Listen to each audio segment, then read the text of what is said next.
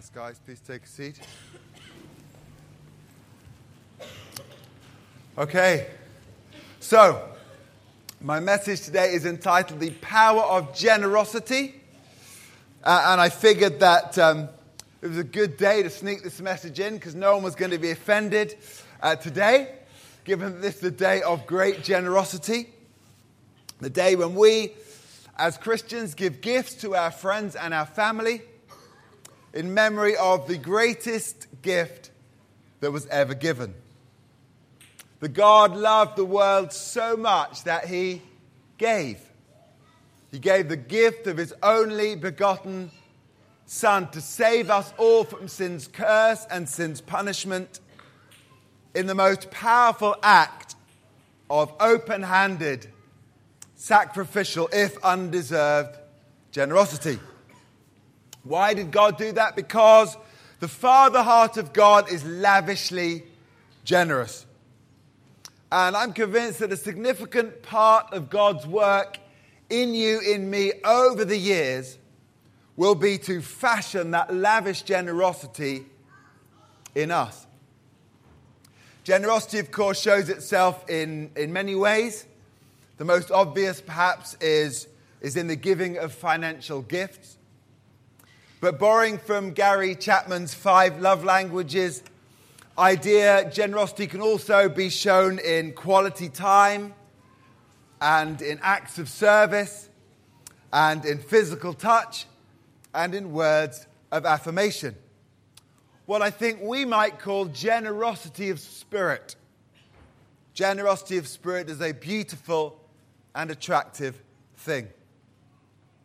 Just a couple of thoughts about generosity to begin with, none of which is going to be new news, I believe. Number one is that generosity gives before it takes.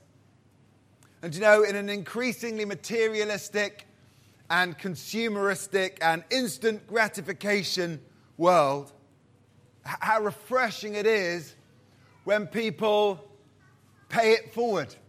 You've heard of the idea of paying it forward. That's when you, standing in a coffee line, pay for the coffee for the person standing behind you and pray that they're not buying for the whole office.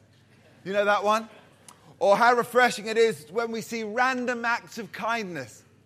I think the idea there is that you cannot do everything for everyone, but you can do something for someone.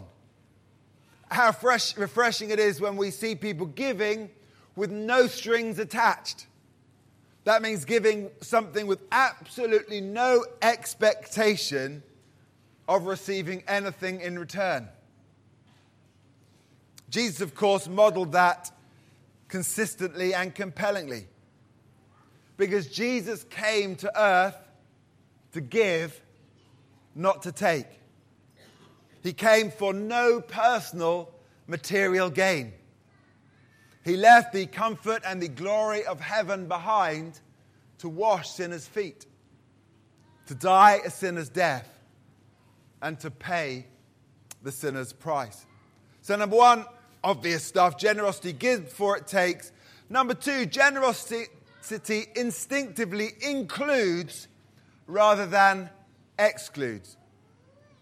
So the more selfish we are, the more the world closes itself around us. And the more open-handedly generous we are, the more it opens up. There's a proverb there, Steve, on the screen that kind of says all of that.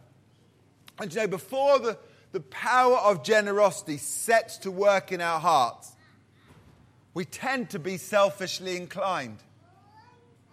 We tend, as people, to operate in cliques and silos. We tend to be judgmental and self-protective. But the more the Spirit of God softens our world-weary, hurt-hardened, sin-scarred hearts, the more open we become. And so our instincts begin to change. We begin to include instinctively. We begin to reach out.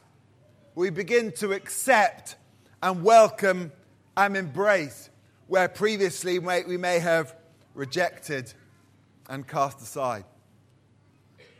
And I'm convinced that this is one characteristic that should really set the church apart. And I'm pretty confident that is one of the distinctives of our church here at the Barn.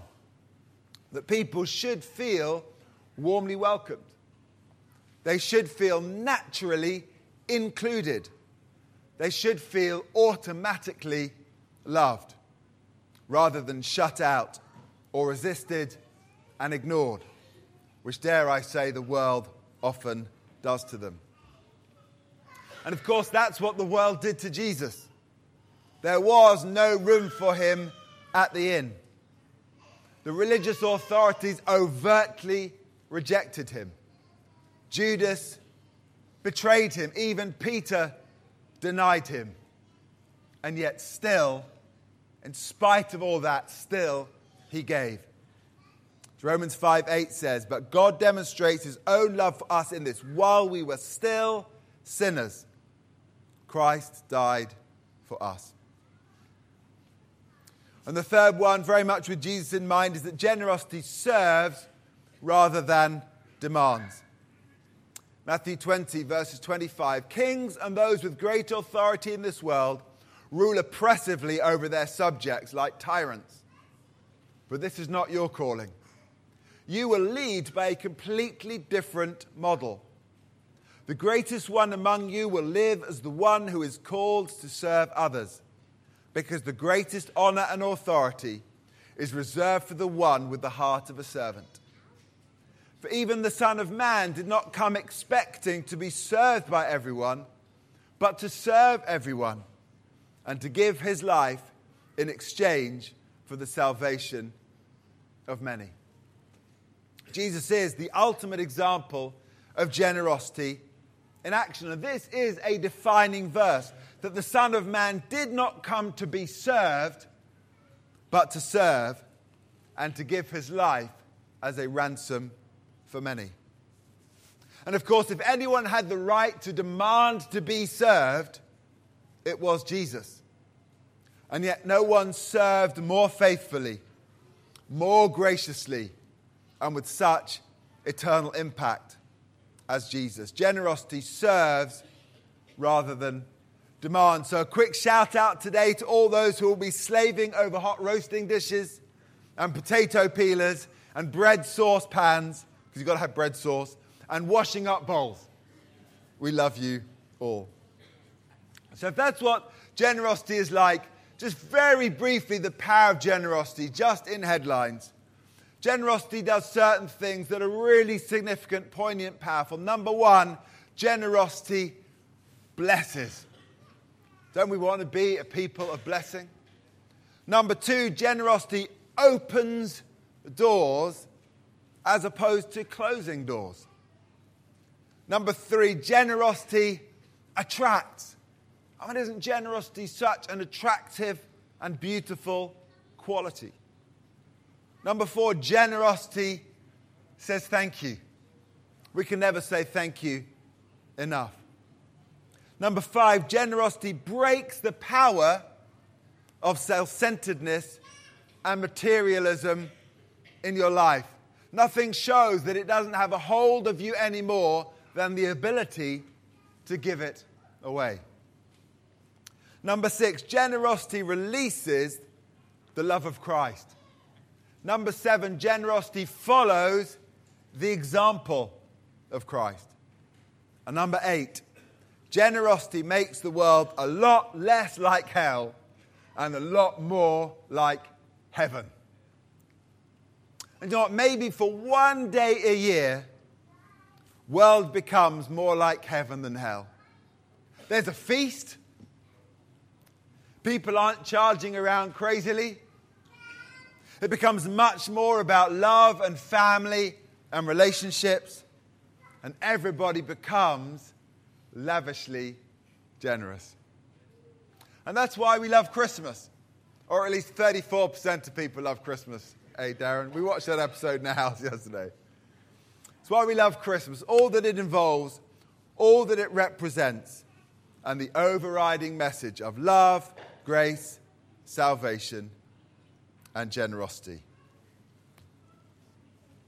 10.00. Come on now. I did go fast. Let's pray, everyone. Let's pray. Lord, we want to thank you so much for Christmas. Thank you all for all the blessings. Thank you for all the benefits. Thank you for the beauty of this day. Lord, we just want to take a moment as we count our blessings and as we say thank you to remember those around who are less fortunate than ourselves. We know that we have people, friends, family, loved ones who are in hospital right now. We know that across this nation there are people working, emergency services and so on. We know that there are people at this time of year who are grieving. For them it may be a really difficult day today. Remember at Christmas time that there are people maybe who are alone when we are together. So, Lord, we want to thank you for Jesus. We want to thank you, Lord, for what you gave to us, for what we now have because you came and because you gave your life, because you conquered sin and death, and because you rose again from the grave. Thank you, Lord, for salvation. You are Jesus, the one who is called Savior. Thank you, Lord, for new life, and thank you, Lord, for hope, and thank you, Lord, for the freedom that this day represents. And Lord, I pray that you'd help us to be a generous people in 2020 as we endeavor to be a people of blessing, as we endeavor to be gracious and inclusive and attractive, as we endeavor, Lord, to follow your example, modeling and releasing your love everywhere we go. God, we just want to be a people unleashing that power of generosity everywhere we go. In Jesus' name, amen.